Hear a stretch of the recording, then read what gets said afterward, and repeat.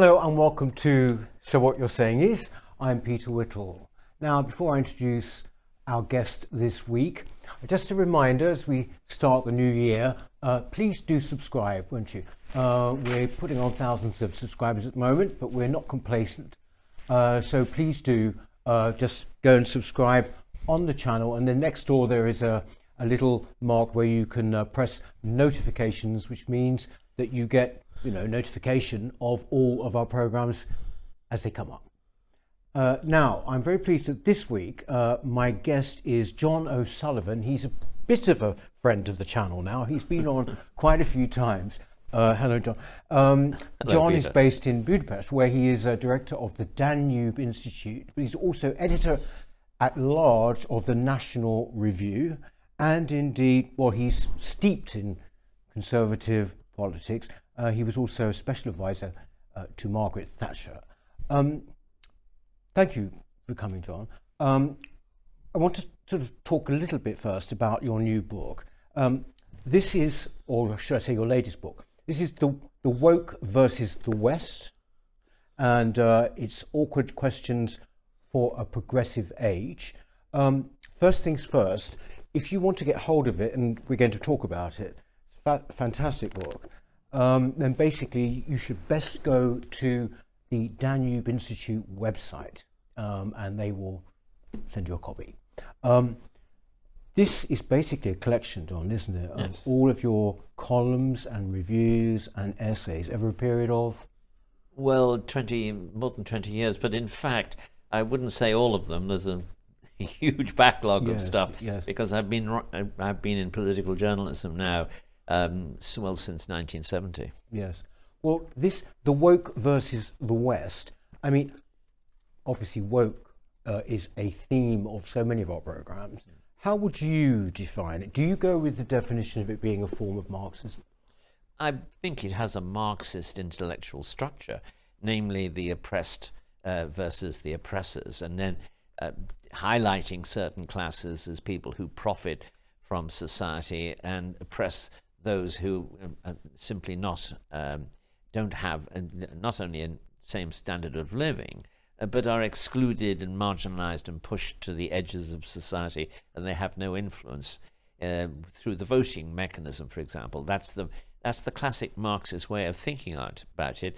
And of course, there have been developments of this idea really all the time that since Marx has been writing. If we go to the Frankfurt School in Germany, who then went, of course, during the 30s to America, what they said was it's becoming clear that the proletariat doesn't in fact behave in the way we believe they should. That was clear when the First World War broke out, and instead of rallying to class and using the war as an occasion to overturn society and move to a socialist society, which of course is precisely what Lenin did, but everywhere else the workers rallied to nation, in Britain, in France, in Germany. And the Frankfurt School and others had to confront that fact first, later, and then, of course, they confronted the fact that even in domestic politics, the workers, when they got a decent standard of living, which they were doing all this throughout this period, once they got political representation in Parliament, which they had, both through the existing parties, the Tory party got half of its votes from the working class in Britain, and finally, in cultural questions, what the left, what their theoreticians had to do was they looked around, was to say we need a constituency other than the working class. Yeah. I just finish this by quoting Engels, who in a letter to Marx following the victory of Disraeli in an election, he wrote, "The working class has disgraced itself yet again by voting conservative." And that's been a regular a theme, and in a sense the drift of the left in new directions, that latest one being wokery, is they're just different, and I think in every succeeding generation worse attempts to create a politics that is based on class consciousness and class conflict. Yes. One thing that struck me in the very beginning of this collection, you said, in relation actually to what you've just been talking to us about. Here, I'll just quote it. It says, "My reaction to wokeness is that of an insomniac. I have been there before too many times, in fact, and I know how it turns out." Well, how it turns out, is that an optimistic prognosis? Well, I don't believe in the cyclical theory of history exactly. So I don't think that it's based on inevitable cycles. But you have to say that the same kind of circumstances do often recur. For example, I became interested in politics in 1956 because of both Hungary and Suez. And I then applied to join the Young Conservatives, but may have been the youngest person in history to have done that. Wasn't it the biggest youth organisation in the Western world? Yes, of course it was, but that was people aged 15 to 30. And it was also a marriage mart. Yes. It was where nice men met nice girls and so on. And it was great fun. But on this occasion, the Conservative agent looked at me when I rang his doorbell and said, "I don't think you're old enough, son." And I denied this hotly. And he says, "Well, anyway, you shouldn't join. You should be playing cricket and chasing girls and enjoying life. Right. Politics is a nasty business in many ways." And I was very indignant that the man hired by the party to recruit people should be saying this. But it was Bob Edwards, the agent in Crosby. And we became very good friends later. And I very much enjoyed working for the Conservative, working as a volunteer with Conservatives. I find them very decent people, and not at all the caricatures, which is now almost assiduously cultivated by most of the media, and of unpleasant, either greedy and snobbish at the top, or brutal and vindictive at the lower levels. I think these caricatures are very nasty and vicious, and they are almost the sole remaining way that you hear snobbery and viciousness openly directed at decent people. I think it's very shocking. Yes. But, if you go back to, the 1950s, 60s, 70s, and you said you had sort of seen this sort of thing before, but the title of the book is the Woke versus the West. That's quite a grand title in a way, isn't it? Well, in fact, a lot of the book is about the tendencies and rebellions and upheavals of both English and international politics, which are a procession of events leading to this latest eruption of left-wing thought. And for example, 1956, Hungary, the suppression of the Hungarian Revolution by the Soviets led to the development of a new form of left socialism, new and anti-bureaucratic, and anxious to establish some democratic credentials, and yet at the same time always, because the fact is socialism produces results which the voters don't like, always having to find ways around the opposition, first of all of course the population as a whole, and then secondly of the working class, which gradually became bourgeoisified, and wanted what most people wanted, namely security, a good job, the opportunities in life. The book does deal directly with the woke argument, of course, in several essays, the most important one being the comparison with the Chinese Cultural Revolution. Right. Because, of course, quite a lot of what's happening in America particularly, but also here, namely the attempt to abolish history, the attempt to overcome old customs and old thinking, all of these things, that's in a sense, not just the amnesia about history, but more the repudiation of history and nationality and traditional loyalties. That's very much seen in the Cultural Revolution.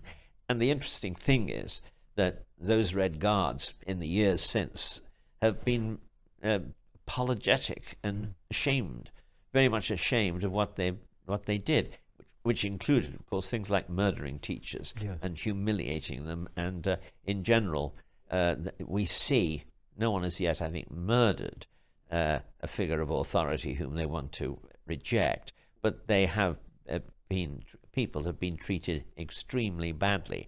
And what's worse, they've been treated badly by liberal institutions like universities, by corporate capitalism, with a complete abandonment of the principles of natural justice. People are not allowed to defend themselves effectively. They go before universities, they go before kangaroo courts.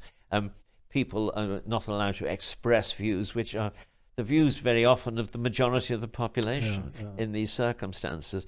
And that is very much, that's been a developing thing.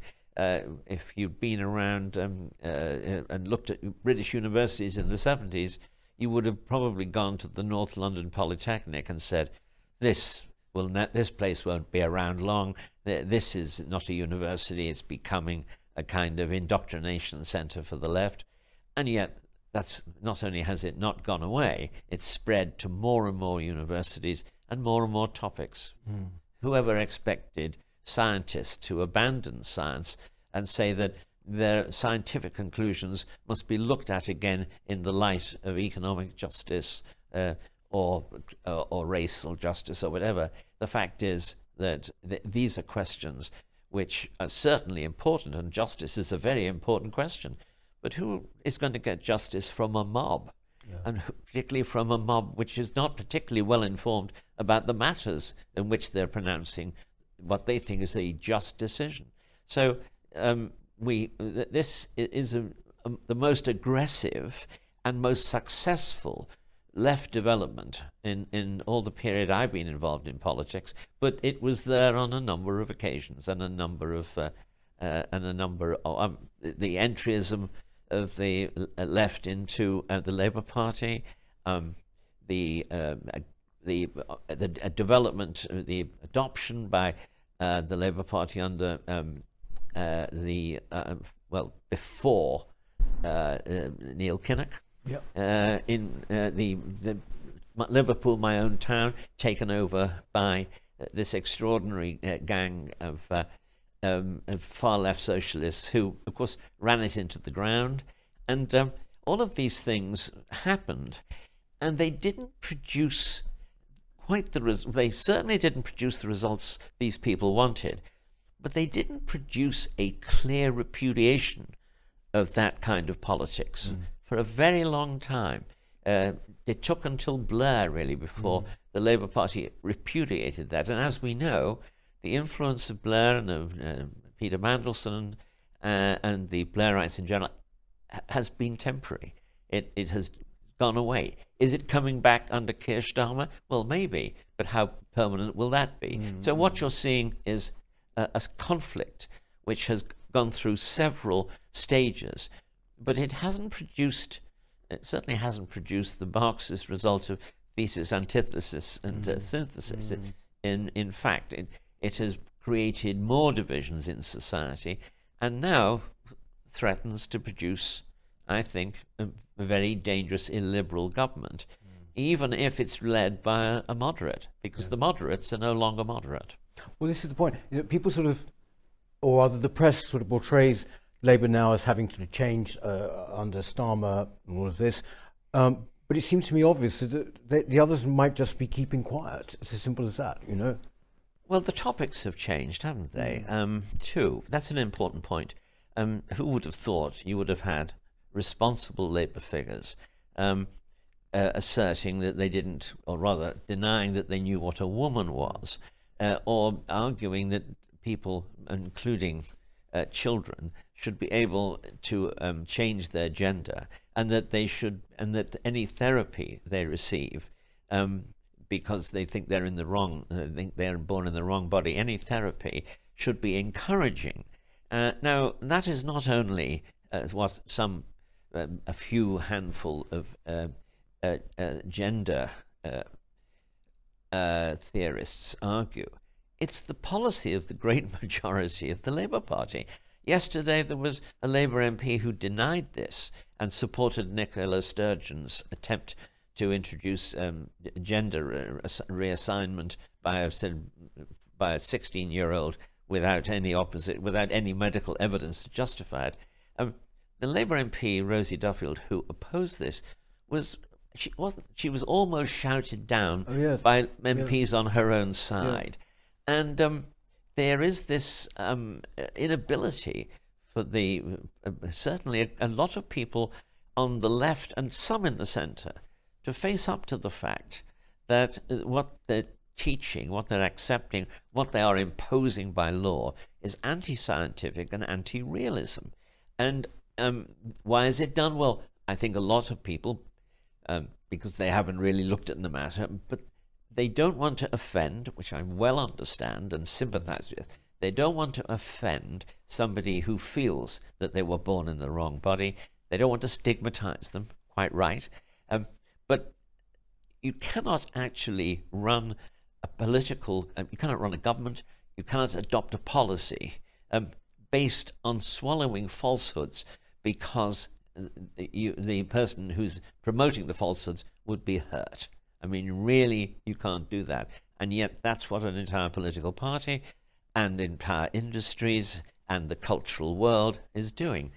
In my view, we're headed on this kind of issue for a tremendous smash-up because the extremists in the gender lobbies are determined to impose this by law and regulation. The thing is, though, Don, is that you talk about not wanting to be offensive. No one wants to be offensive. Just gratuitously rude. Yeah. And I don't think people, on the whole, have been in this society. My feeling about this is, I don't believe that they are really good faith actors. I think a lot of the people who are pushing certain things, say trans or whatever, don't really care about it. They're far more concerned with basically undermining traditional foundations. I think that's true. The question is why. Yeah. And I think that because they believe that, this goes back to Rousseau, they believe that man is born free, but it everywhere is in chains constructed by society, by private property, by the fact that the social arrangements are designed to create two classes, oppressed and oppressive. If that's your analysis, you will never be able to have a commonsensical policy, one that people recognize. Politics used to be a very practical matter. It used to be a question of looking at society, seeing what was wrong, and doing what you could to put it right in a way that didn't make matters worse. Yes. Didn't always get that right because of the phenomenon of unforeseeable consequences. So sometimes people did what seemed very sensible things, but they didn't work out that way. So there was always, therefore, on our side of politics, conservative side of politics, an attitude of caution. Yes, something needs to be done, but is this the thing that needs to be done? And that has been lost. Conservative governments, including conservative governments, I would say the policy of net zero is a utopian fantasy. You are not going to be able to take fossil fuels, which today account for something like 85–90% of all energy production. You're not going to be able to take that and abolish them and move in a short period of time to non-fossil fuels, to renewables, many of which certainly are safer in a sense, but they don't provide the amount of energy you need, and they don't provide it when you need it. They're unreliable, and consequently, you cannot adopt what is a vast social change, which imposes enormous costs on the ordinary person. It they have to pay more in tax. They have to spend more to change their ways of life. They have to give up food that they like, apparently. And that this is being, and they have to give up cars. They have to give up travel. This is being suggested and imposed in some cases by conservatives. Yes, yes. It's an absurdity. It can't be done. And if I can make another point, think of its impact on security, on national security. The Chinese are producing enormous amounts of energy from fossil fuels. Their emissions are rising very rapidly. They absolutely outweigh anything that we could do, because we are only responsible for 2% of emissions worldwide. Yes, obviously, if you're going to be spending enormous sums of money on making this change, that's going to enable the Chinese and other economies which don't do this. That's going to enable them to press ahead, including, of course, in security-related matters. Yes. And we are going to find it impossible to compete and to protect ourselves over a relatively short period of time. There doesn't seem to have been a realistic discussion of this at all, and both on this and on gender politics. What you're seeing is the adoption of bright ideas without serious critical discussion. Indeed, worse than that, it is that discussion of these revolutionary programs is actively prevented and discouraged, so that people have no idea when they're talking about becoming green what it actually means for them in the relatively near future. But you see, you alluded to it there, John. This is under a Conservative government, and it seems to go throughout much of the Conservative movement, if you want to call it that. But let's stick with the politicians. Both of those examples there on net zero, but then also on the transition. We've got an education secretary who seems not to recognise the situation which is of growing concern in our schools. You know, this was yesterday. The whole idea that somehow trans ideology is being taught now as sort of fact. And she sort of seemed to throw up her arms and say, well, I don't quite know, I don't recognise this situation. A Conservative education minister. What happened to the Tory party then to bring that about? It's a very difficult question to answer, isn't it? Because the party, first of all, it did achieve enormous things in the 1980s. It helped to win the Cold War. It brought about a transformation of the British economy from the economy that the Tories had inherited after the winter of discontent, with strikes everywhere, into the fourth largest economy in the world, with a completely different attitude to initiative, enterprise, and success. And those things made the country a richer and better place. But at the same time, we failed to get a grip on the bureaucracy, particularly the educational bureaucracy, or the blob. And the reforms in education, which Mrs. Thatcher's government, a third administration, carried out, they were made the vehicle for the propagation of left-wing ideas in the universities and in the schools. And the teachers' unions became radicalized as well. So throughout society, and finally the party tried to deal with the results of immigration, the fact that we were increasingly a multinational, multi-ethnic, though in my view not a multicultural society. And they went along with a series of essentially left-wing ideas of quotas and preferences. And increasingly, the majority, the original majority of the population felt that somehow they were the ones who are now not getting fair treatment. And I think that society has become much more fractious as a result. if you run race-conscious policies, you shouldn't be surprised that people become very conscious of race. Yeah.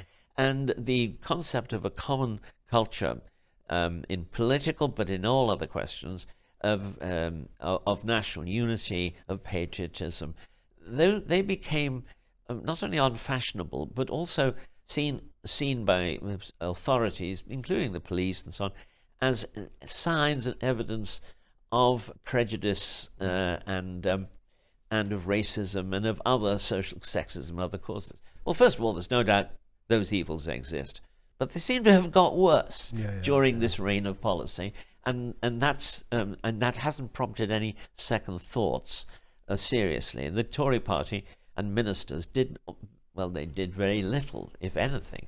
They simply allowed the kind of socialization of society. Let me put it a quote of my old colleague Frank Johnson. He said about the Labour Party, and this applies to the Tories actually, unfortunately, he said they're not allowed to nationalise industries anymore, so they nationalise people instead. Yes. And so the reign of increasing of increasing control of people's lives, increasing rules, and under the banner, not of social cooperation, but of social transformation, which is the way I think a lot of people feel about it. If you go back to the 1970s, before that, well, halcyon period of the 1980s, if you like, for the Conservative Party, there's a lot of talk now that basically Britain is very similar to the 1970s, the problems and what have you. I wonder whether you think that the situation is as bad or not as bad as the 1970s. I mean, with one thought maybe, and that is that at least in the 1970s we weren't nationalised as people, and we were culturally intact. Yes, I think far more in a way that people wouldn't quite recognise now. But do you think that they are comparable periods? In some respects, they certainly are. The most obvious one is this revival of strikes, public sector strikes in particular, and the sense that the unions have decided, well, public sector unions particularly, we don't care what chaos we cause, what inconvenience we cause to the public, and we are going to get what we want and what's fair and so on. Now, of course, there's never complete agreement on what is fair. Arthur Balfour said the problem with justice is there isn't enough to go round. So there is always going to be that kind of conflict in society. But at the same time, in a functioning society, people don't push their claims to the absolute limit where they damage the interests of other people seriously. And if they do, society generally has rules which work and restrain them. That sense is being lost.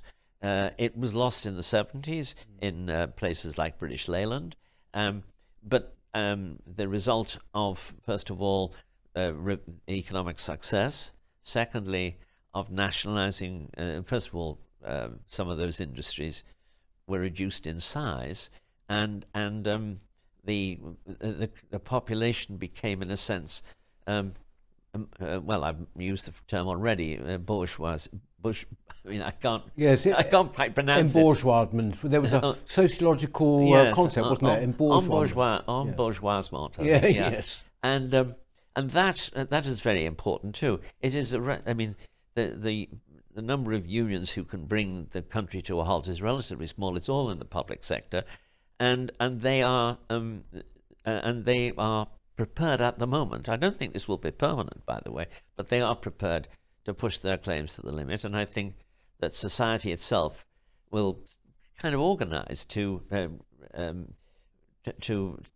that it can't be held to ransom. That's the spread. That's one of the reasons for the spread of the private car. It gives people independence from these kind of threats. The spread of the private car is now being openly policies to reverse that in Scotland have been clearly adopted the other day, and now we all know that quite a lot of these schemes for traffic control in Oxford and elsewhere have a social element in them of persuading people, well, forcing them to give up the car, making it too expensive, and so on. So there will be, you know, the point about social life is that if you bring in something that inconveniences me, I will eventually find a way to escape your control, and that will happen. You think that will happen? That'll give people a lot of hope, I think. I mean, whether you're going around London and basically in massive traffic jams next to cycle lanes which are totally empty, and this kind of it's in your face. It's an ideological change. Yes. You know, but if you say that will be overcome, that will give a lot of people a lot of hope, because people, you know, from with the feedback we have to our show, are absolutely just, you know, they're despondent and they're bewildered. Well, the very first result of this kind of thing is people are despondent, bewildered, resentful, and angry, but they don't do anything about it. And then they ask their politicians to do something about it. And on this, the Conservatives, again, don't seem to be doing what their own supporters want. And I would say the people who would like things done go well beyond natural Conservative voters. In fact, one of the interesting things is the way in which recent policies of social control have pushed working class people further and further into conservative attitudes and positions. They've always been pretty conservative, but they have basically looked upon the Labour Party and other institutions like that as their defenders socially and economically. Eventually, as we saw in the Brexit vote, but there are other examples when they turn around and say, look, you're not our defenders in any meaningful sense, and we're not going to keep voting for you. And we'll see how this turns out. The next stage, it seems to me, when you lose faith in the people who are supposed to be your your defenders, is then to choose other defenders and to press for other policies. And the final stage is for you to take private action. I don't mean political action. I mean you just order your life in a way that gets around these things. And I think you will see that. And in this country, one of the ways in which that's true is emigration. People talk about immigration a lot, but there's emigration too.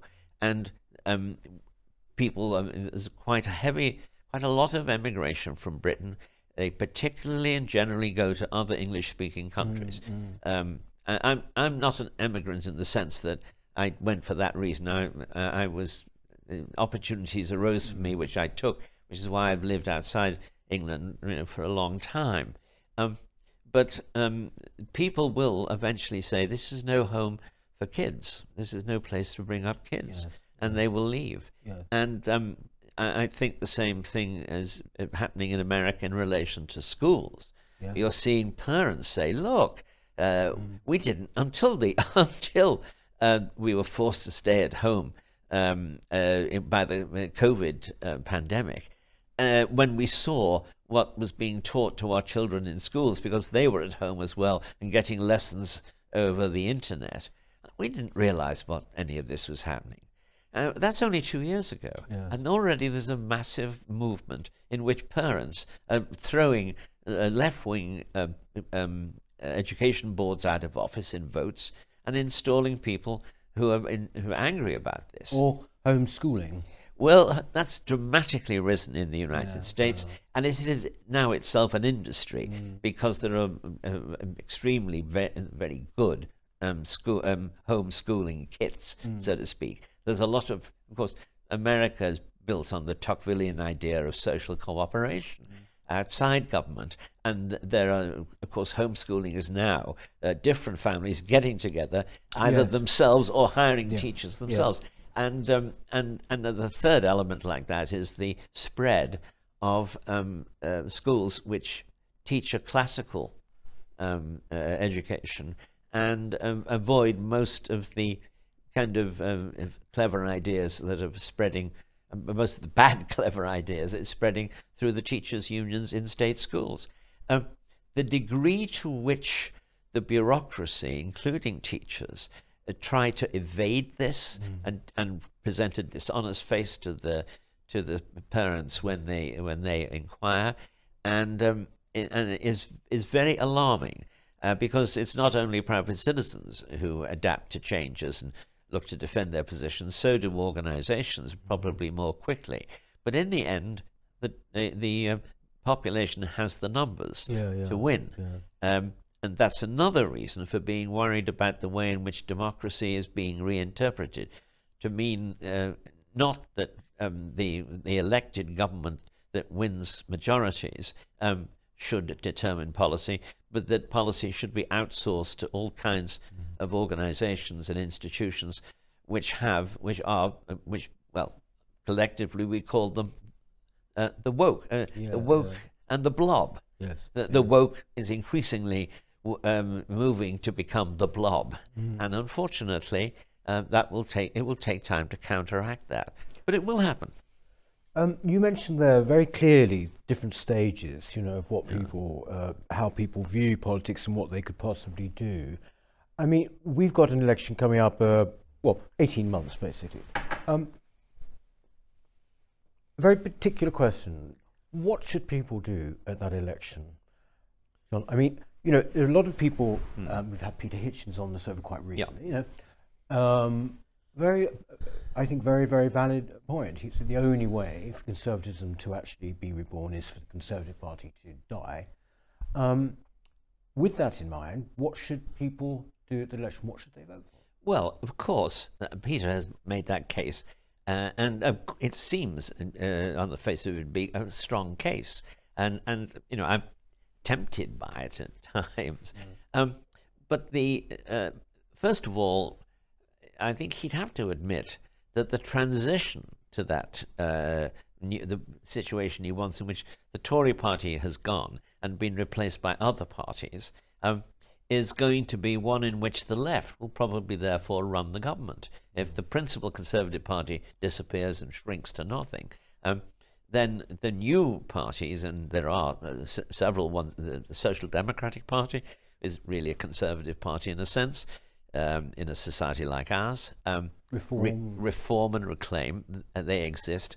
Undoubtedly one of the most influential and potentially even more influential politicians is Nigel Farage. He's a very shrewd operator. He himself did not make the great challenge which he successfully made over Brexit until he thought it was clear that there was the basis for a serious political rebellion. If we're going to have a more conservative party, a different Conservative Party emerge, you would have to have PR. The problem with PR, and I disagree with Farage and others on this, problem with PR is it installs a permanent government in which parties do not really battle over principles before the voters.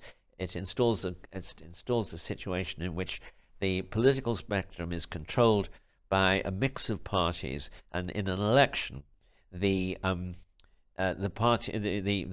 governing coalition moves slightly right if there's been a big Conservative vote, and sheds a few people this end, and the opposite, and when the majority votes for other parties, it moves slightly left. It doesn't adopt the policies that any of the parties campaigned for during the election. Instead, policy is decided not by the voters, the general drift, but by the parties in negotiations over the new policy after the election. Your sense of a choice for the voters just evaporates, and all of this essentially means that any change that that conservative voters will be very long delayed and very mediocre and unsatisfactory, and it will be it's very clear when you look at continental politics, the bureaucracy plays at least as big a part in what happens as here. So, but you see, that many people, would, and I would include myself, would look at that picture that you paint there and say, well, that's the situation anyway. It has been in recent years, but it wasn't in this in various periods in the past. It wasn't. Well, under the influence of war in 1940, there was a massive change, and again in 45, and again, actually, the Conservative years under Churchill and Macmillan were pretty good years. They went slightly bad towards the end, but the country did well between 51 and 45, and 64.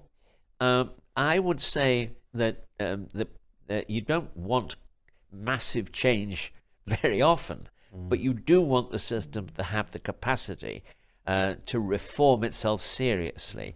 And I don't see that in all of the countries, in almost any of the countries in Europe, except those where there is a fairly dominant party.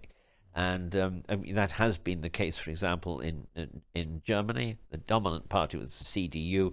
Occasionally the SPD got in, but in general it was a conservative government. It basically ran things very well from Adenauer onwards. I mean, there were mistakes and so on, but you didn't have the stagnation that has overtaken the system since really since the end of the Cold War. It's gradually happened. What we're talking about here is that if the Conservative Party disappears, there will be a time in which the left controls things. There's no doubt about that. I don't see how it could any otherwise be true. Now, what should we do? Should we just accept this situation? No, we have to get the Conservative Party in Britain to become more democratic, because at the moment the selection of candidates over the years has produced polls. Social attitudes of politicians have been examined, and it's clear that both the Labour MPs and Conservative MPs are well to the right of their voters and supporters. In fact, Conservative MPs are to the left. Sorry, Conservative MPs are socially to the left of the average voter, the middle. So essentially, the Conservative Party is, in a way, running on a false prospectus.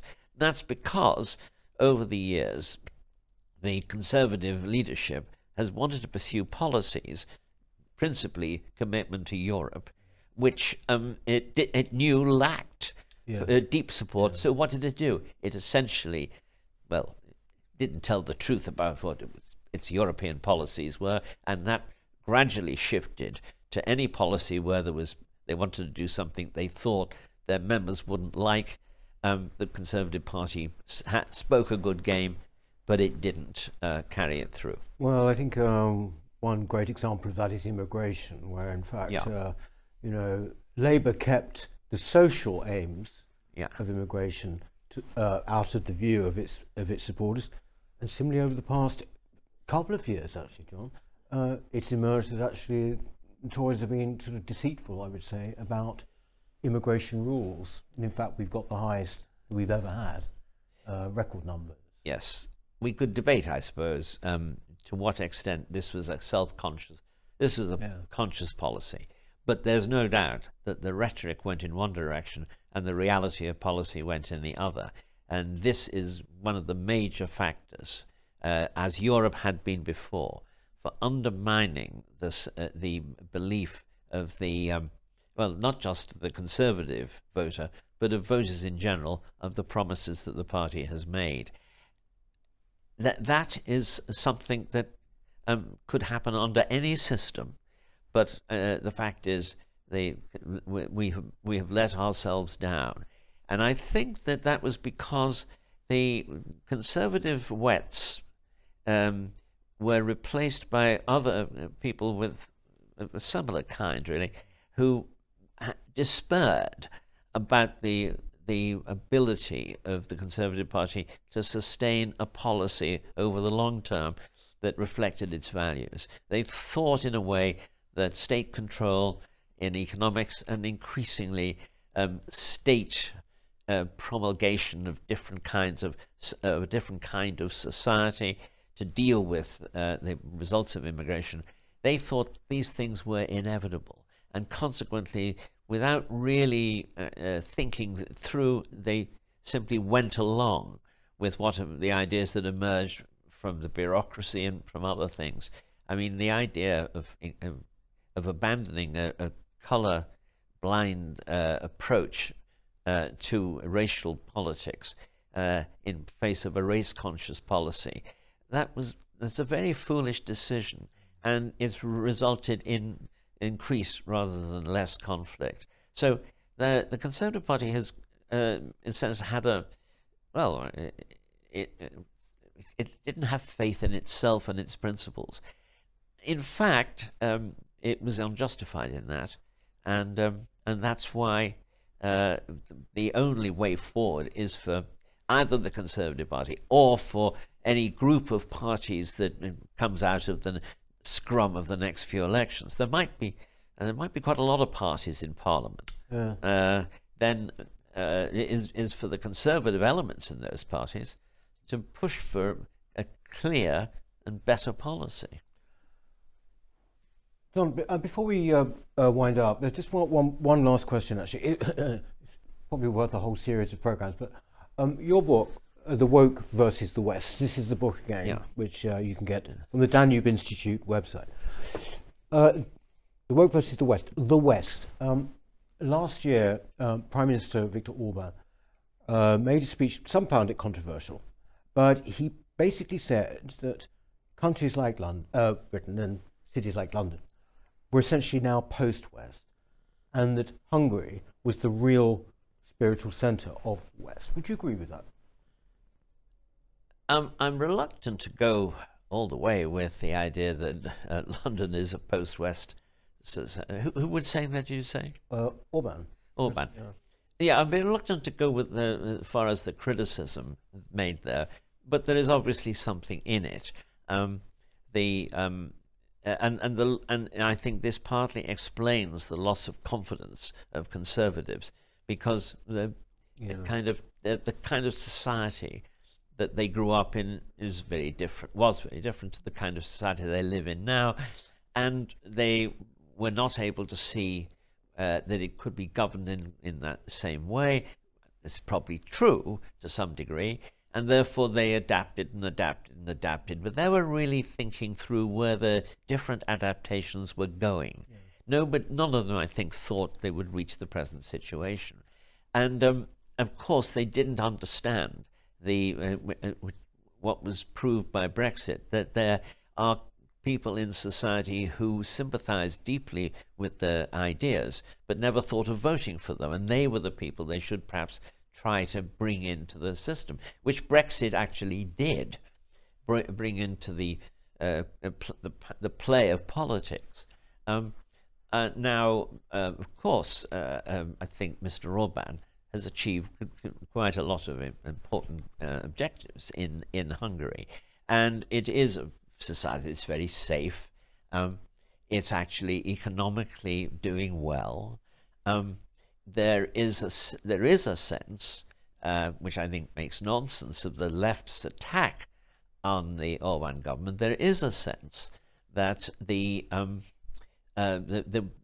people vote in elections, and those elections then influence, determine government policy, which was lost, I think, here, particularly when we're in the EU, and is it now being lost again over immigration and over other questions as well, because there's no real deep popular backing for gender theory, for example. Yeah. And so the sense of loss of control by ordinary people of their own society is strong here and weak in Hungary, where people think, yes, the government's doing what we want. That creates problems, of course, for Hungary and for Orban, because the things that he's supporting in Hungary are not things that are popular with the European Commission. And anyone who looks at the way European politics goes can see clearly that even if you disagreed with Orban on a particular policy, when Orban does it and the Commission doesn't like it, they take action against him. When other countries do it, they ignore this. Yeah. Graft in Europe, is there corruption in Hungary and other European countries? Well, the European budget for years, the EU budget, could never get agreed and passed because everybody knew that there were a series of things like, for example, the mafia corruption of the common agricultural policy. They didn't look into it because it wasn't a problem for them in moving towards greater unity of Europe. If they think that something like that was going on in Hungary, they look at it, they complain. If you look at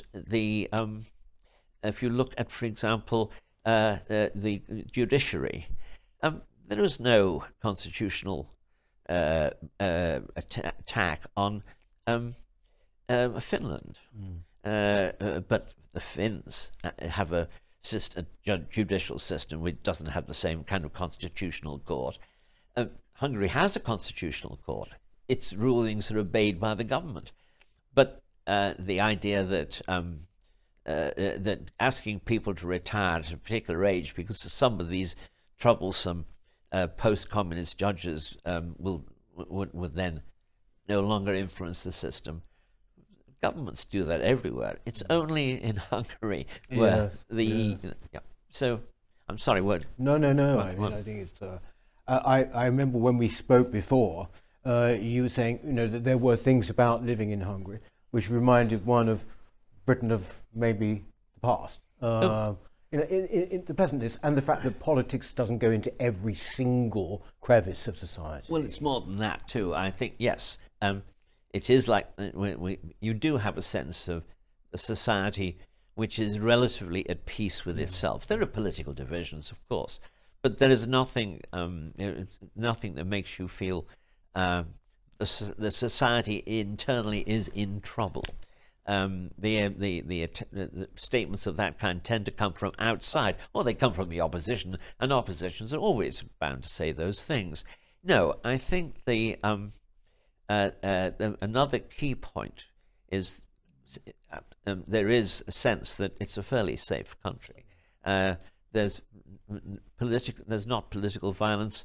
There isn't much other kinds of violence. I mean, there is some crime, but it doesn't seem to affect everyday lives. And I know, for example, that when my wife's coming back with women friends from dinner, they would quite happily walk through the center of Budapest late at night, and they never experience problems. Now, there are problems in any society, and there is quite a vigorous attempt by the government, for example, to find ways of integrating the Roma in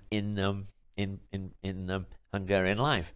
It's not an easy question, because the change in the conditions of life, of economic life, has meant that it's not so easy for the Roma to operate as they used to. Thank you very much for that. We actually have a few questions, just two more questions, for you, for our members, some exclusive. Yeah. So if you'd stay with us, but for the meantime, thank you very much for that. That's it for So What You're Saying Is this week, and we shall see you next time. Thank you very much. Bye-bye. Hello. If you're enjoying the New Culture Forum channel and you believe in our mission, may I invite you to join our membership scheme at the link below or on our website, newcultureforum.org.uk. Our work is more important now than ever, and we have great plans ahead for the future, but we can't do it without your support. From as little as £3 per month, you can help ensure that we continue on our mission. As a member, you'll receive a range of benefits, including access to exclusive content, invitations to our private events, including here at our studios, free copies of our books, and much, much more, including, of course, our famous NCF mug. If you aren't able to become a member, then please help us by clicking this button and subscribing to our channel.